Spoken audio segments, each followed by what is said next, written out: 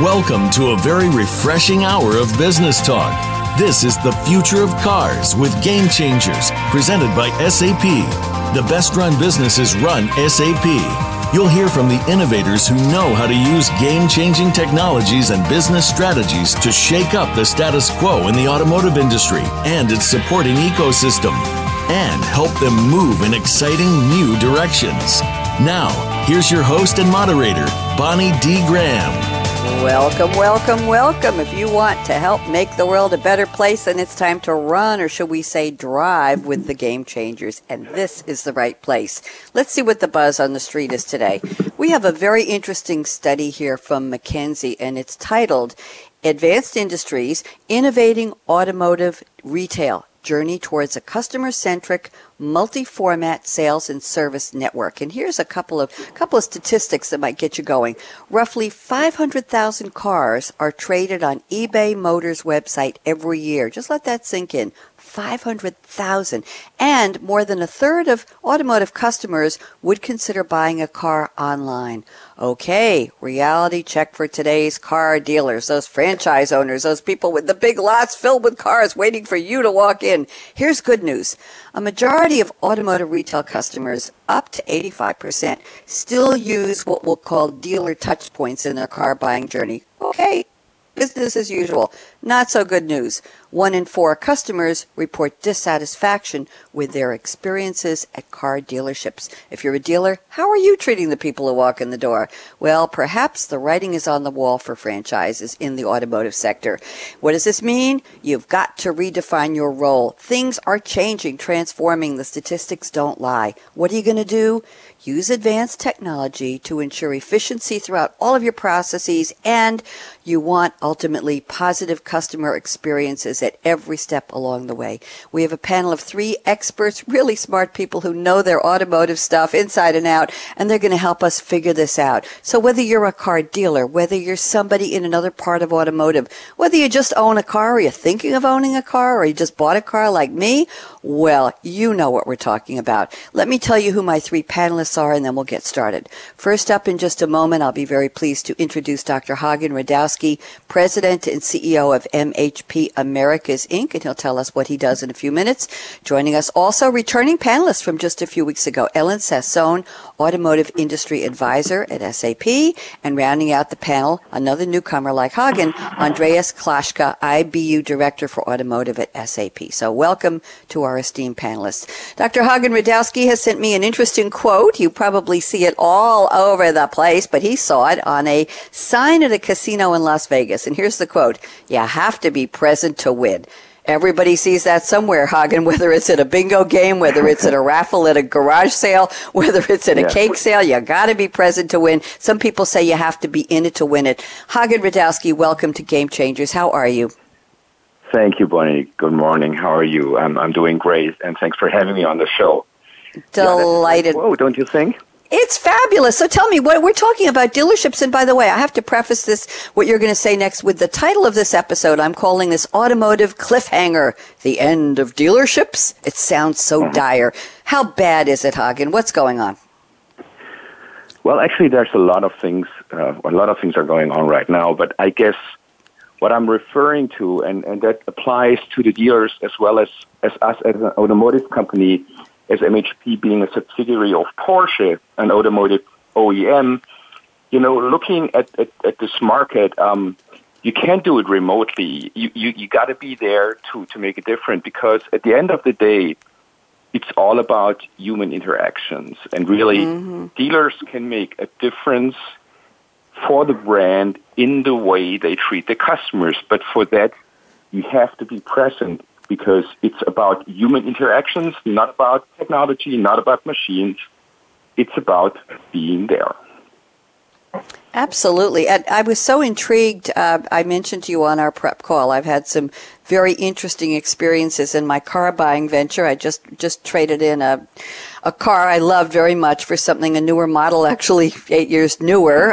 I keep my cars a long time. But the point is, I had some very unsatisfactory experiences at car dealerships where you literally walk in and talk to somebody, Hagen, that human experience.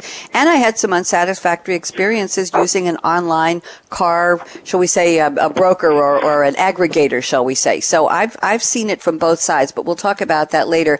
So you have to be in it to win it, have to be present to win. It's more than just having an attractive salesman or saleswoman on the showroom floor when somebody walks in, isn't it? There's got to be more than that.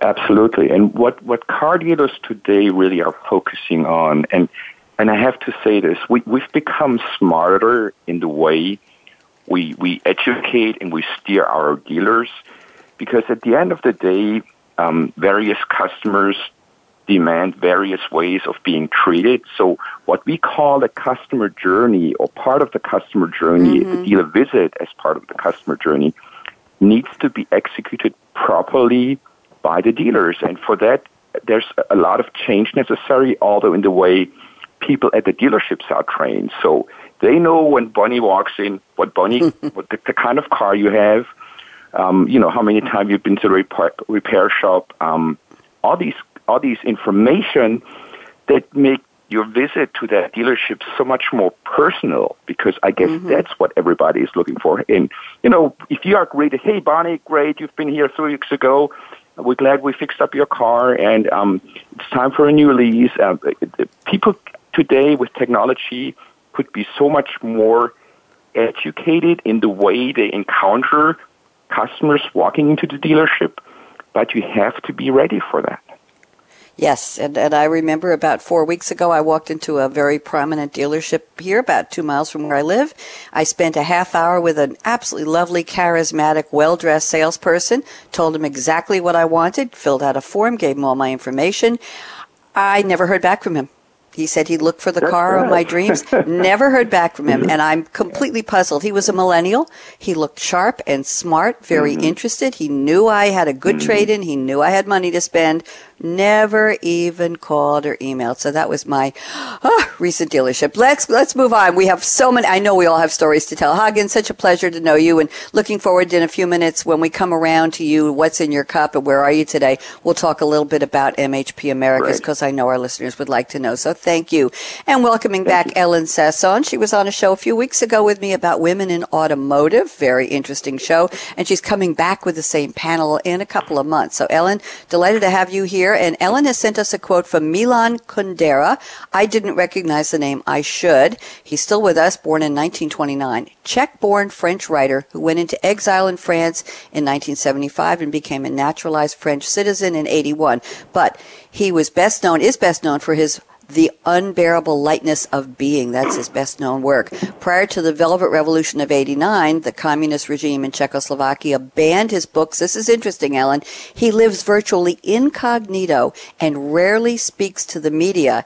He's a perennial contender for the Nobel Prize in Literature, and they think he's been nominated on several occasions, but he never shows up. Sounds like somebody we know who's a folk singer. So here's the quote. Business only has two functions, marketing and innovation. Ellen Sasson, welcome back. How have you been?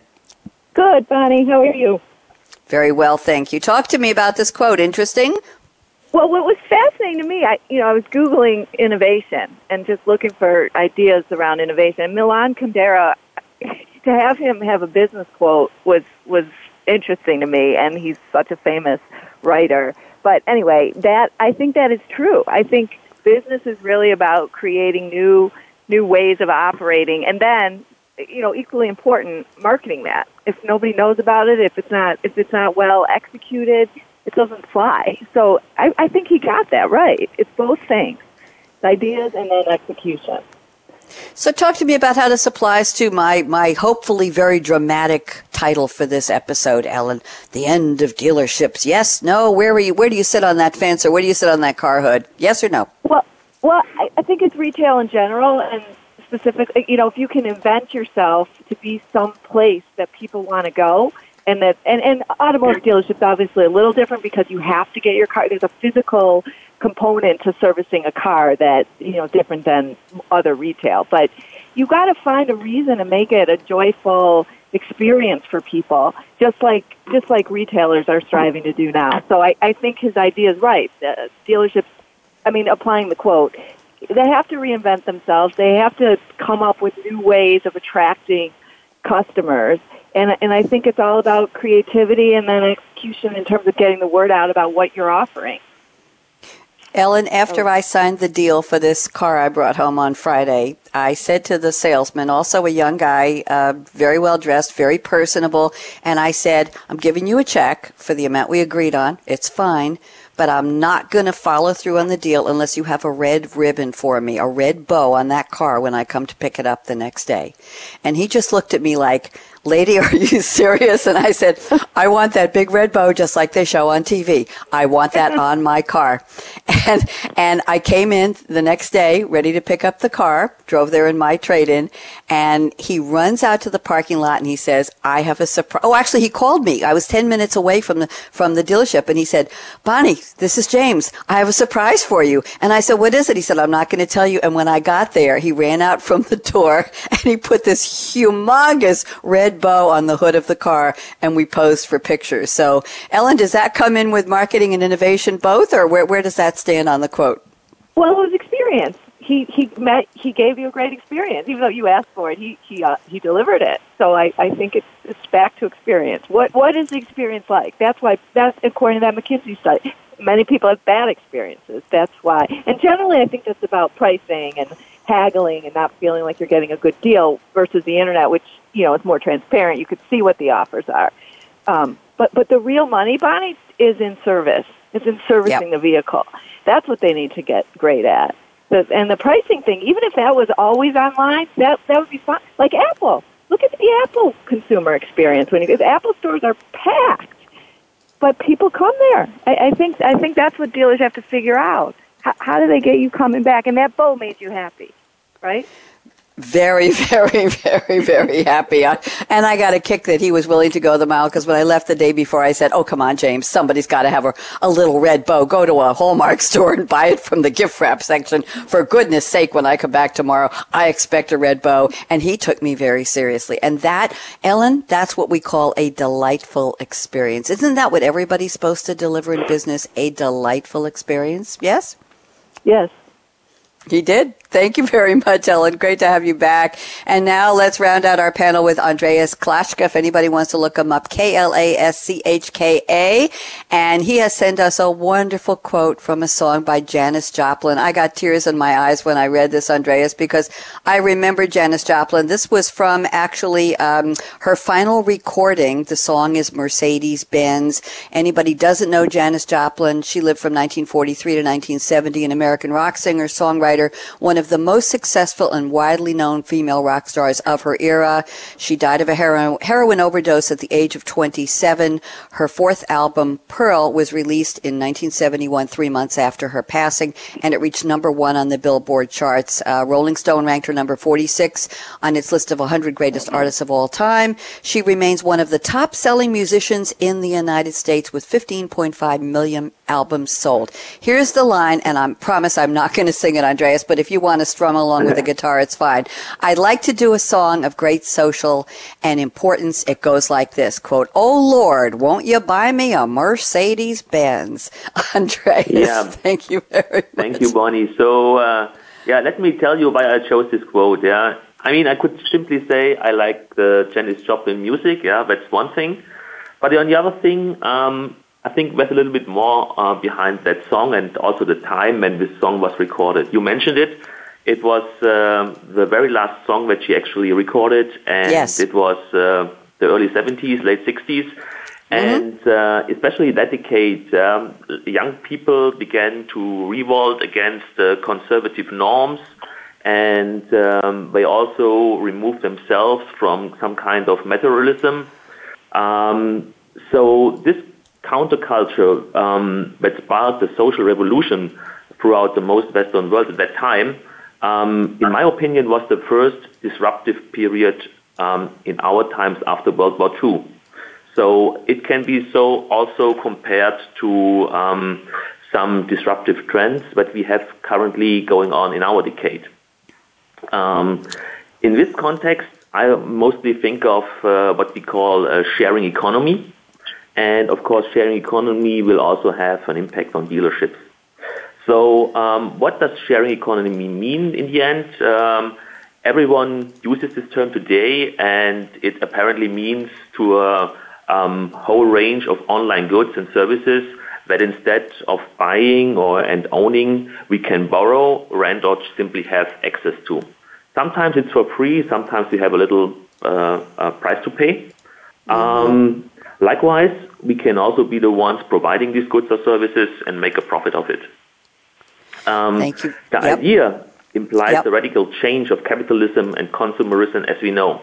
But as mentioned, the sharing movement was not something the Western world already experienced in the past.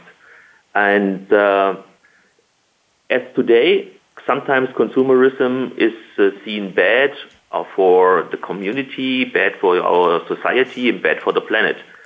So people already started to do an alternative society with an economy based on sharing and sharing everything. It was sharing property, tools, food, other things I cannot mention here, and also sometimes a car. But stop. I would say, was it really like this? And now it comes again to Janis Joplin, the icon of that decade, denouncing the capitalism in her very last recorded and ironic song. She owned a car. It was not a Mercedes Benz, but it was a very unique and psychedelic Porsche 356 SC. And she enjoyed driving in the convertible on the Californian highways. We know that, and she never shared it because she had so much fun in driving it. And if I dream a little bit today, what would Janis sing today if she would still be amongst us? Maybe she would sing, "Oh Lord, won't you share me your Mercedes Benz?" So, and finally, I would like to talk about all these, what I have mentioned as an implication on the business models of car dealerships. Okay. Andreas, I really appreciate that. I did my homework on Janis Joplin, and you added so much flavor and color to that. I appreciate that. Some of our younger listeners may know the song "Me and Bobby McGee." That was one of her most popular ever songs. And Mercedes Benz, of course, was an original. Thank you, Andreas. Lovely to have you on the show, and all of you. So now we're going to get a little up close and personal with our panelists, and let's see where they are, what they love to drink, because we know they're all powerful thinkers. So let's see what powers them. Dr. Hagen Radowski, first of all, tell us a little bit more about what MHP Americas does, what you do there, what your role is, and then where are you today? I know already, I won't tell. And what do you love to drink that powers you? Because you're a very busy guy. So what keeps you going? What drives you? Okay, Bonnie. Well, I am the president and CEO of MHP, which is the management and IT consulting subsidiary of Porsche, the automotive sports car maker. And we have about 2,400 people. We have come to the U.S. about 6 years ago, and we're based in beautiful Atlanta, Georgia. And one would think a subsidiary of Porsche would only do business with Porsche, but that's not the case. We're working with our friends from Daimler, from BMW, from Bosch, from Siemens, many other companies. And it's an exciting time because not only is the automotive industry being disrupted, but all the industries associated with that industry. So we're seeing a huge change just in general. And as we are leading the digital business transformation in automotive, we're supporting those clients in managing that paradigm shift. Like I said, I'm in Atlanta, Georgia today, and I have in front of me a cup of semi-warm coffee, but what I really like to drink is old French wine, which I do collect. And we just had a great Bordeaux wine tasting over the weekend with the Commanderie de Bordeaux here in Atlanta, where we usually share very old and very tasteful French wines. Lovely, lovely, lovely. Is there a special label on that bottle, the one you like the best, Hagen? Or do you have a selection? We'd love to know, because I know people would like to know what your favorite wine is. Well, from that Sunday, it was a 1998 Chateau Figeac, which is a really classic Bordeaux. And, you think about old wines and why they taste so good, because the fruit is gone, the acidity is gone. It's just secondary flavor, and it's a beautiful experience. And to share that experience makes it even more special. And again, we're back to that topic of experiences, because today I strongly believe, and you know, you can transfer that. I mean, I strongly believe to what we heard before from the other two panelists, the OEMs, and you look at Porsche, you look at Atlanta, we created this beautiful Porsche Experience Center here in Atlanta and over in LA, where people come to Porsche to experience and to indulge and to live the brand. And dealers are nothing more confronted than with the challenge to kind of replicate that experience in their own domain. Thank you very much, Hagen. Pleasure to have you on, as I said before. And now let's go around the table just a little bit to Ellen Sasson. Ellen, where are you today?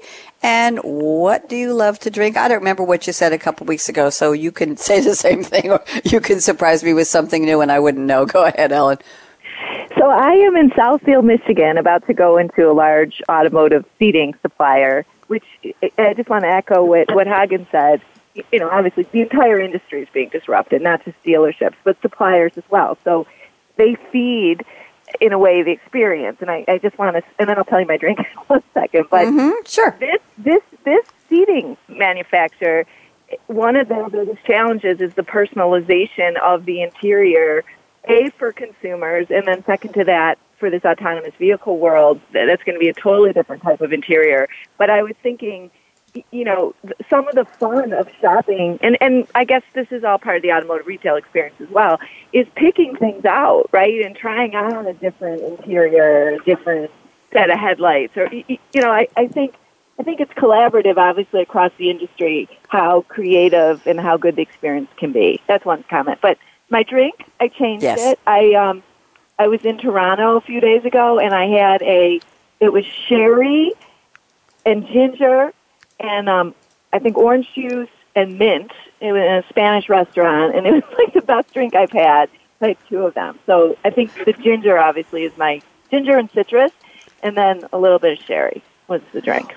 Is there a name to that, Ellen? I'm looking it up. Is it Sherry Cocktails by Harvey's? I'm looking at the harveysherry.com. Somebody asked a question on foodcombo.com, what can I make with orange juice and sherry wine?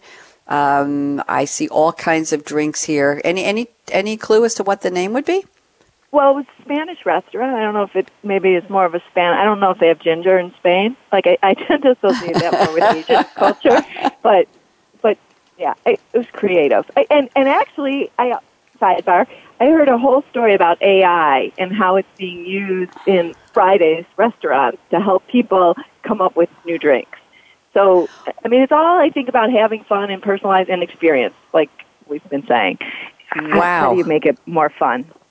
That's lovely. The fact that you just gave me the ingredients and there was no name to it makes it even more fun, because that was an experience you will remember because you knew everything that went into it and it made you happy. So it doesn't have to be what everybody else has. I like that. Ellen, I was so intrigued when you mentioned customizing the car interior. Is that part of what we've called in past years the make-for-me generation, or the, what do they call it, the lot size of one? Is that a possibility at a mid-price level, or is that something only available at high end? That's a great question, Bonnie, and I think it's an aspiration. I would imagine. You know, we like vacillate between, you know, black cars for everybody, which is Henry Ford, and total freedom and creativity, and at what cost?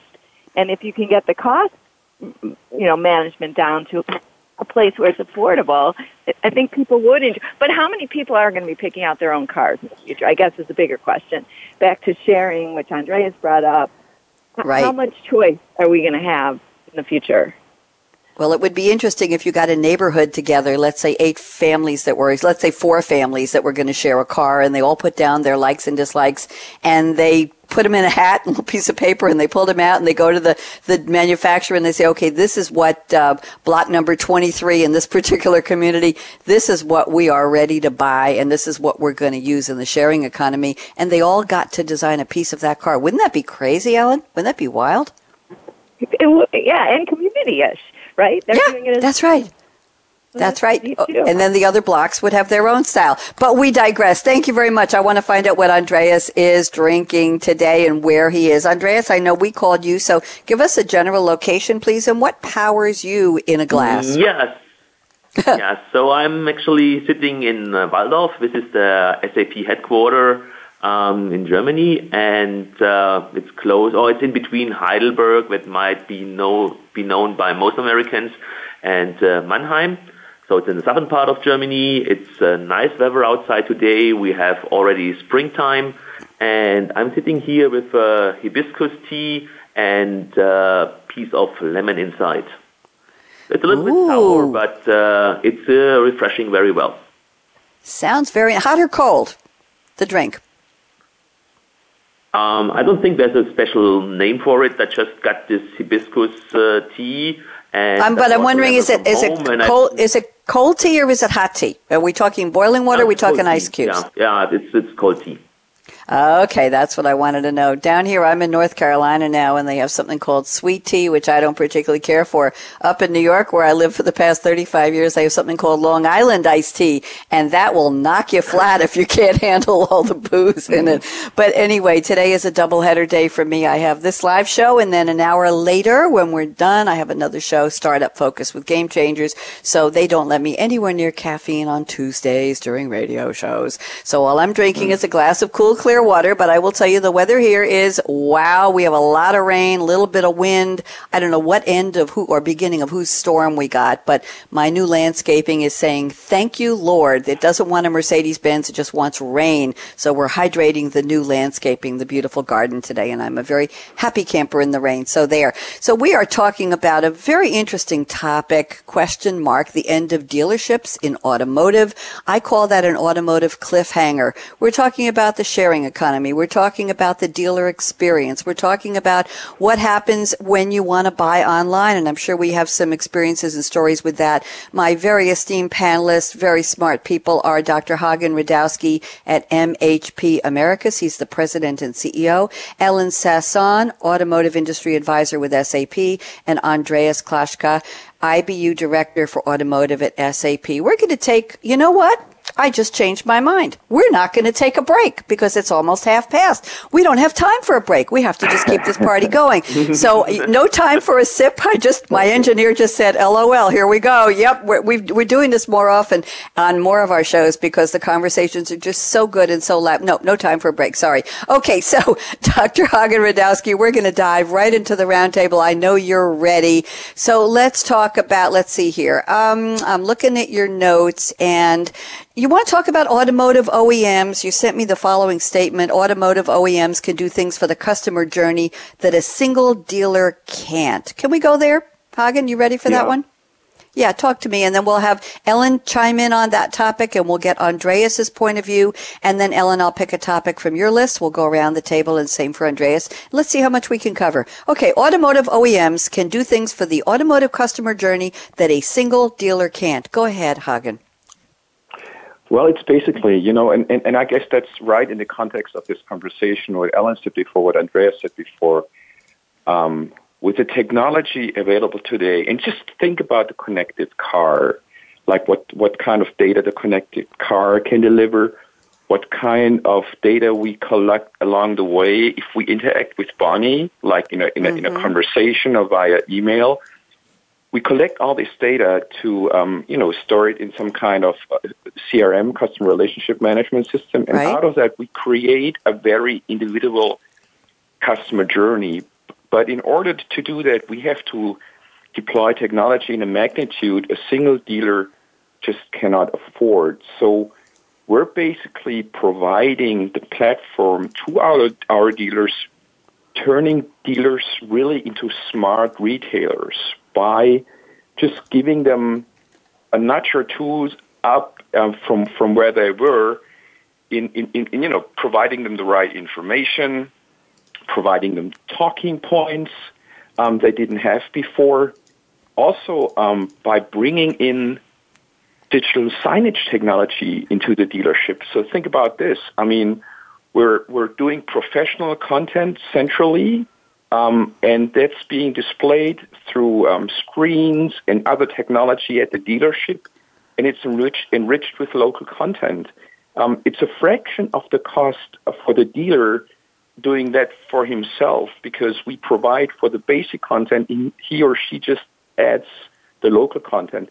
So there are many ways of how we kind of make sure that that experience where we're talking about in this roundtable so far is being pushed out professionally to the dealerships. And that's what I mean with that quote. You know, it's the magnitude, and not only deploying but also evaluating the technology. We always ask that questions of relevance, because the technology available today is so mind-blowing. So what do I select? Which is the right technology for me? Well, here is the automotive OEM already giving you some ideas, and you just execute on it. So the whole complexity, we make it easy for the dealers. I guess that's my first point. My second point is we push you into the right direction so you can focus on what's really important, encounters with the customer. Okay, thank you very much. Good starting point here. Ellen Sasson, love to get your thoughts on the statement that Hagen just shared with us. Automotive OEMs can do things for the customer journey that a single dealer can't. Agree or disagree, Ellen? I do agree, but could I ask Hagen a question? Sure, of course. My thought, Hagen, is while you were talking, you know, some dealerships may choose to just be an extension of the OEM brand, which is a strategy, right? And then you could be part, like today, GM and Volvo announced they're going to start doing Amazon, handling packages for Amazon with, you know, keyless entry into car. Interesting stuff, right? That you could, if you were a dealership, you could become a part of that, right? Because you wouldn't probably pull that deal off yourself. Maybe you would. So I do see it like two strategies. One, some dealers are going to line up very closely with the OEMs, and others are going to separate themselves and have their own identity. What do you think? Oh, yeah, Ellen. Yeah. And I'm sorry. I'm watching this too much through the eyes of the Porsche dealers. We have 189 Porsche dealers in the U.S., and basically they're very closely aligned, even when it comes down to, you know, kind of corporate identity and design of their dealerships. But I totally agree. And, you know, Ellen, whatever gets customers into the dealerships is of interest to the automotive dealer. And with many other brands, we've seen it even here in Atlanta, and we're talking to dealers here in Atlanta, whatever gets customers into the dealership is of interest and can be used to create those touch points. So it really also depends on the brand. And what I would see for the larger part, I would agree with what you said. For the larger part, it's really kind of coming together at the dealership from various perspectives, just making sure we maintain contact with potential customers. Yeah, and in some cases, just one last comment. Joe, go ahead. Some of the dealerships become way more powerful in their own right, with a different strategy, especially in the used car market. So it's it's all about strategy, right, and how you choose to innovate.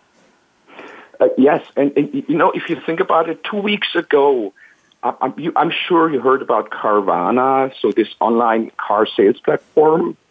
And 2 weeks ago, Carvana bought Car 360, a VR, AR, virtual reality, augmented reality company based in Atlanta. Why? Because, again, you know, they want to create and enhance the experience buying online, but they still sometimes rely also on existing infrastructure. So it's always a question, what I said before, how do you combine technology that's available to achieve what you want to achieve in business? Absolutely. Very interesting. I want to get Andreas in on this part of the conversation. We have a lot more to cover. So, Andreas, what are your thoughts? Agree or disagree with what Hagen said and or what Ellen added? So I totally agree. The OEM is the only player in that game that can provide the technology, the software to get this overall experience along the customer journey without any breaks, any stops, anything. So the OEM is the most dominant one in that part, and maybe there are brands already in the market, like for example Tesla, who cover the digital journey by themselves, and even do not really need dealers to do the full business. Yeah? Other brands like Porsche, of course, I agree, they want to also give a good customer experience to their customer at the dealerships. And I have a quote prepared for that type of business, that Generation Y drivers actually value customer experience 3 times as much as the vehicle design. This is maybe not totally true for Porsche, but you see here that the customer experience plays a very important role.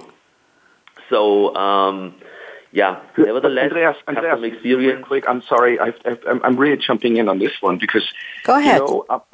I have to say, so the 4 CEOs of the 4 Porsche companies got together, and we basically bought a Tesla just to try out, how much different is the experience with a Tesla. And I had this car for 2 weeks, and in the morning I walk out, my music starts to play. The door opens without touching a button. I sit into the car, the door closes, and I drive off. My Porsche can't do that. So, and I totally, what you just said, yes, it's really about that convenience and about that experience. And I can see that resonate with the Generation Y. Back to you, Andreas. Okay, thank you, Hagen. So, everything is about customer experience today, and the OEM has to deliver it. That means in the end, in my opinion, the dealerships might switch to a different role. It could be that they are no longer, really existing companies, but getting to the role of an agent, more or less, where they just negotiate, and the business itself is done by the OEM. So there could be a threat for the dealers, but of course the dealers are also able to fight this threat and bring in own options into the game, meaning own business models, that they still remain as a valuable player in the whole game of selling cars. Thank you, Andreas. I want to give a sidebar here. Shark Tank, apparently, Car 360 is a startup based in Atlanta. Hagen, you know this. And it was on Shark Tank, and it was backed by, it is backed by Mark Cuban. So let me just read the press release on Inno.com, April 17th this year. An Atlanta-based augmented reality startup that gained notoriety on the ABC investor show Shark Tank has been acquired by Carvana, an online auto dealer. Car 360, previously known as EGOS, E-G-O-S Ventures, develops augmented reality software for the auto industry using photos taken with a mobile device. Fascinating, and apparently it was $22 million, and Carvana acquired Car 360 to improve its car buying platform. Fascinating. Do you know anybody there, Hagen? Are you familiar with anybody? Yes, we're talking to them because, again, I bet it has an impact of how we present cars as well. And again, we're trying out new technologies, and VR and AR are an important component of that trying out. Thank you very much. I want to move on to a topic here in Ellen's list. Ellen, I don't think we've touched the M word yet. It's millennials. Nobody gets scared. And Ellen says, millennials, I don't know what letters stand for anymore. She says, millennials do not care about automotive brands except for the very high-end G-Wagons, Lamborghinis, Maseratis, Teslas, and Karmas featured in hip-hop music and fashion. Dealerships are going to have to find a way to have a brand that attracts local buyers. Ellen, why don't you expand this for us? This is fascinating because we're talking about brand perception. We're talking about advertising. We're talking about promotional opportunities in music, as you say, and fashion, and that's very big for cars. So, Ellen, give us a little more, please. And I apologize for not mentioning Porsche, Hagen. Yes. That should have been in there, too. I'll put that in my thing before I tweet. I put it in my tweet. Here we go. Okay, go ahead. So And I remember this from 20 years ago, a guy named David Cole, who started the Center for Automotive Research here in Michigan. He said cars are like fashion. And at the time, I thought that was just so brilliant, and it's true. And fashion is part of hip-hop. It's part of Instagram. It's part of, this whole younger way. And I have two sons, one 19, one 17. And my 19-year-old is very much caught up in that world of fashion and hip-hop and Instagram, and the picture that you take, with like a G-Wagon behind you, that means something to him, and to post that on Instagram. So when I wrote that down, I was thinking of, he has more of a utility-based car. He doesn't drive a G-Wagon or a Porsche or a Tesla, but so there is a functional need that younger people have to get from point A to point B, and maybe that's Uber. And in many cities, it's actually owning a car and driving it or leasing it. And in that way, they have to have something. I don't know that just it doesn't have the celebrity status, right, to be driving a Jeep, even though it's such a great car. And I think millennials, depending on where they live and what moves them, and especially maybe it's more that urban millennial, he or she is just going to want to rent the car for the day and drive some fancy car for, show off for that day, as opposed to living with it every day, let's say out in the upper Midwest, South Dakota lands, if that makes sense. So there's definitely a dichotomy for millennials. But if you look at Instagram, I think mostly they're posting about high-end cars. Yeah. Very interesting. And Ellen, may I chip in on that real quick? Because talking about startups in Atlanta and talking about technology available, here's another great story. So with Porsche, we started about 3 months ago something called the Porsche Passport that we did together with a startup here from Atlanta called Clutch, where like on a monthly fee, you have access to the full Porsche portfolio. So it's not a lease program. You can turn it off off and on a monthly basis.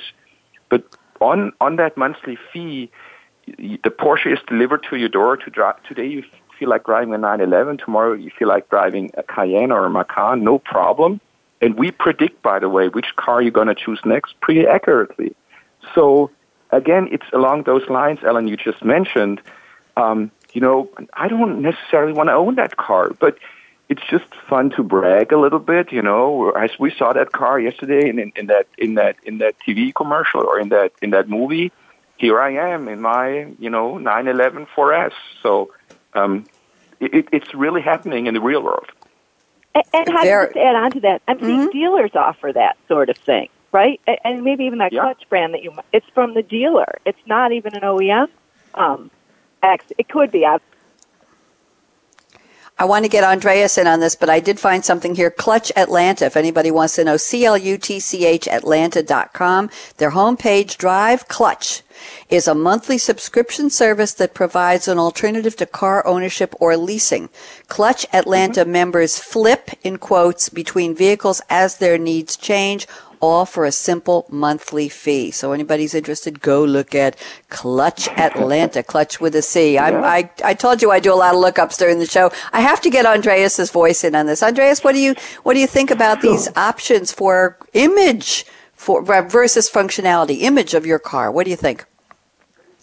It's still a very important thing. I mean, sometimes if you read reports about the status of a car and what it means to the people, they say, in the future, the status of a car is no longer of importance. They say nowadays people want to show off with their smartphones, with some fashion things or something, and the car is no longer of importance. I don't think so. I totally agree with Ellen that, and also Hagen, of course, that special brands have still a very high attractiveness to people, and with that one, they also want to show that they have made it or that they are cool or whatever. Mm-hmm. And of course, there are other cars. I don't want to name any brands now, but they are more or less a commodity that are used to come from a point A to a point B. So we have both, I would say. Yeah, we have these strong communities, believers in their cars that actually have a very high brand loyalty as well. And we have people who just buy a car or lease a car or share a car, whatever. But they just need to come from, as I mentioned, from a point A to a point B, and it doesn't mean anything to them. But we have both, I would say, and we have a market for both of them. So both customer target groups must be satisfied. Very well put. Ellen, any quick wrap up on that? We have a couple of minutes before our predictions, and I want to pick up some notes here from Andreas's list. Ellen, you want to wrap that one up for me? I was just going to say, I'm fascinated by, I believe it's Uber that's starting this, like an Air, and I'm sorry for all the acronyms, but Airbnb for cars, right? Where your average consumer could rent out his or her car for a few hours and make some money. Mm-hmm. Like all these new models, are all these ways that both, I think, will bring the car park, like the existing car world, more into the game as well. So that's my final comment. It's just creative. Super creative. Very interesting. And I have to add, just for generational commentary here, I'm a boomer, and I still love my sassy sports cars, and I still love parking them in a lot and have people say, wow, is that yours? And the answer is, heck yes. When did you get it? What happened to the other? Well, I just upgraded last week. Getting a lot of that. Parked it next to a vintage blue Camaro convertible at a meeting last night in the clubhouse parking lot where I live. And I got a lot of comments through the grapevine. Wow, that was a beautiful car sitting next to the blue Camaro. So I said, that's mine. So, and I still have people stopping and saying, wow, can I buy your car? I drive Z's, a different brand than we've talked about, Nissan Z's since the late 1970s, and they still get a lot. You know, there isn't a man. I have never met a man. This is addressed to Hagen and to Andreas. Never met a man socially who hasn't told me which Z he owned back in the day, whether it was a 240, a 260, or a 280. Everybody has had a touch point with that brand, with that car, and all of the experience has been good. So they get such a kick out of a woman who's owned 5 Zs. I'm sorry, we can still play. So I want to go to something here from Andreas's notes. Andreas, we have just a few minutes. You say OEMs are going to try to own the customer base by themselves. The expression data is the new oil fits for the digitalization in the automotive industry. Is this a threat to dealerships, to the franchises themselves? Andreas, what's your thought? So, yeah, thank you for this comment, Bonnie. Yeah, I would say a little bit, because nowadays the dealers see the customer base that they own as their major capital in regards to an OEM. So, because the database, the customer base is the one you can make the money with, right? So, if you know the dealer, the customers, you are able to do marketing campaigns, to do one-to-one marketing, whatever. And once all these data is shifted to an OEM, the dealer has not really the power of the data anymore, and the OEM will do exactly the things that the dealer did in the past. And as Hagen said earlier, that the OEM can do that much better, because the OEM has a much better system environment, technology environment to do all these customer journey things, touch points covering and all that stuff. So it's a threat for the dealer on the one hand side, and it's an option for the OEM to make additional money with the customer base during ownership or sharing of a car, because whenever somebody uses a car, you can sell digital services, and these digital services can be sold anytime, anywhere, whenever the car is connected. And so this is some power that the dealerships will lose, but also with the new business models, the dealers can find new ideas and business models to get themselves back in the game, meaning we still need a service on the car, and with car sharing, I would say it's very important that the car is also clean and very well prepared for the next customer. So the dealerships can also go in that business and find new options of making money there. Thank you very much, Andreas. We are at the point in the show called the Crystal Ball Predictions Round. I'm going to give you each 60 seconds, but I have one quick prediction, two predictions on my own. I'll give you one now and one when each of you has your turn. And mine is that car dealers who work with online car advertising services like Carfax and don't understand the process and think that an autoresponder with no human follow-up is the way to go will lose business, will lose favor, and will damage their reputation because they don't get how this new world of digitalization, and online partnership with the real people experience on the ground. They don't get how that fits together. That's my prediction from recent personal experience, no names. Dr. Hagen Radowski at MHP Americas, I'm giving you 60 seconds. What do you predict is going to change dramatically about car dealerships? Will they be around 2020, 25? 60 seconds, go. The one decisive factor, people. They still make the difference. Not technology will make the difference.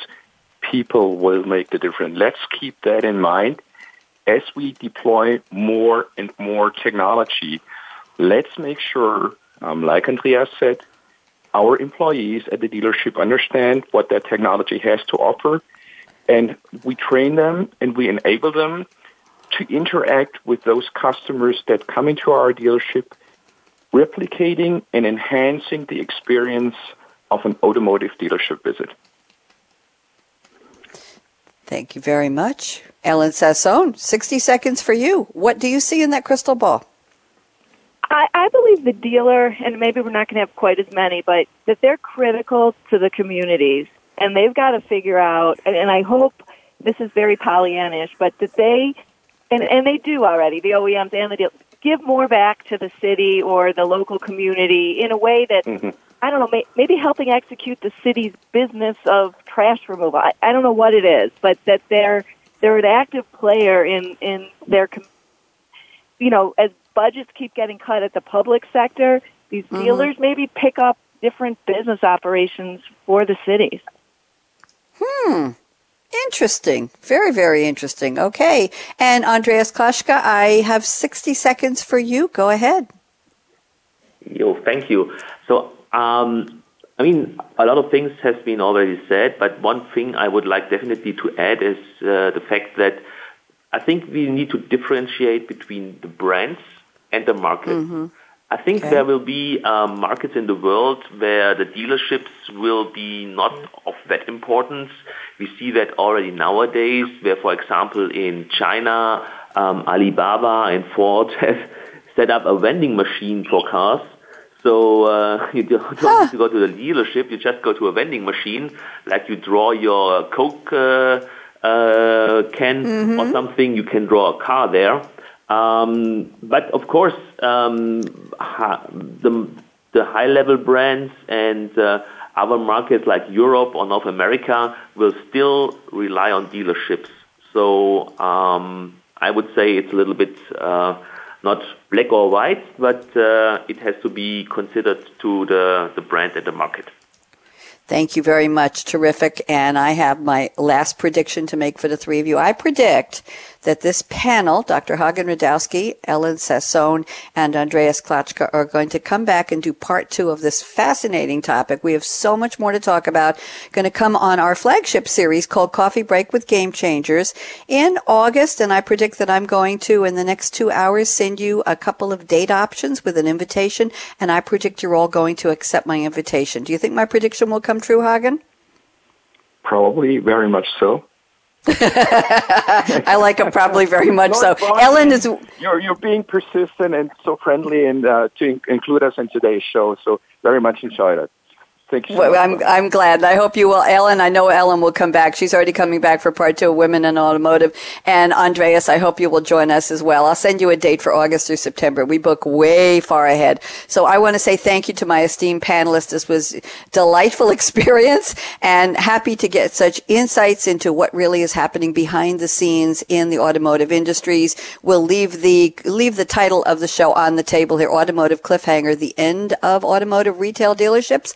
Not sure. It may be in the balance here. You're going to have to tune in a couple months and find out where my panelists think what progress has or has not been made in the intervening months. So thank you to Dr. Hagen Radowski. Thank you to Ellen Sasson. Thank you to Andreas Klaschka. Thank you to Aaron Keller, our engineer extraordinaire at World Talk Radio, the business channel. I'm Bonnie D. Graham. I will be back in 1 hour with a new version, a new live show on Startup Focus with Game Changers, talking about citizens and government accountability, governance. Going to be very interesting. We have Colleen Hardwick from Place Speak, and we have an Israeli lady, Michelle Spector from IP Gallery, as two of our special guests. So you want to tune in right here on the Business Channel. Have a great day. Dedicated, of course, this show to RIP, our good friend Larry Stoley at SAP. Larry left us way too soon. He drove off into the sunset in one of his muscle cars, and we miss him dearly. Here's my call to action. Fasten your seatbelt. What in the world are you waiting for? Whatever you're driving, go out and be a game changer today. Have a great one. Bye-bye.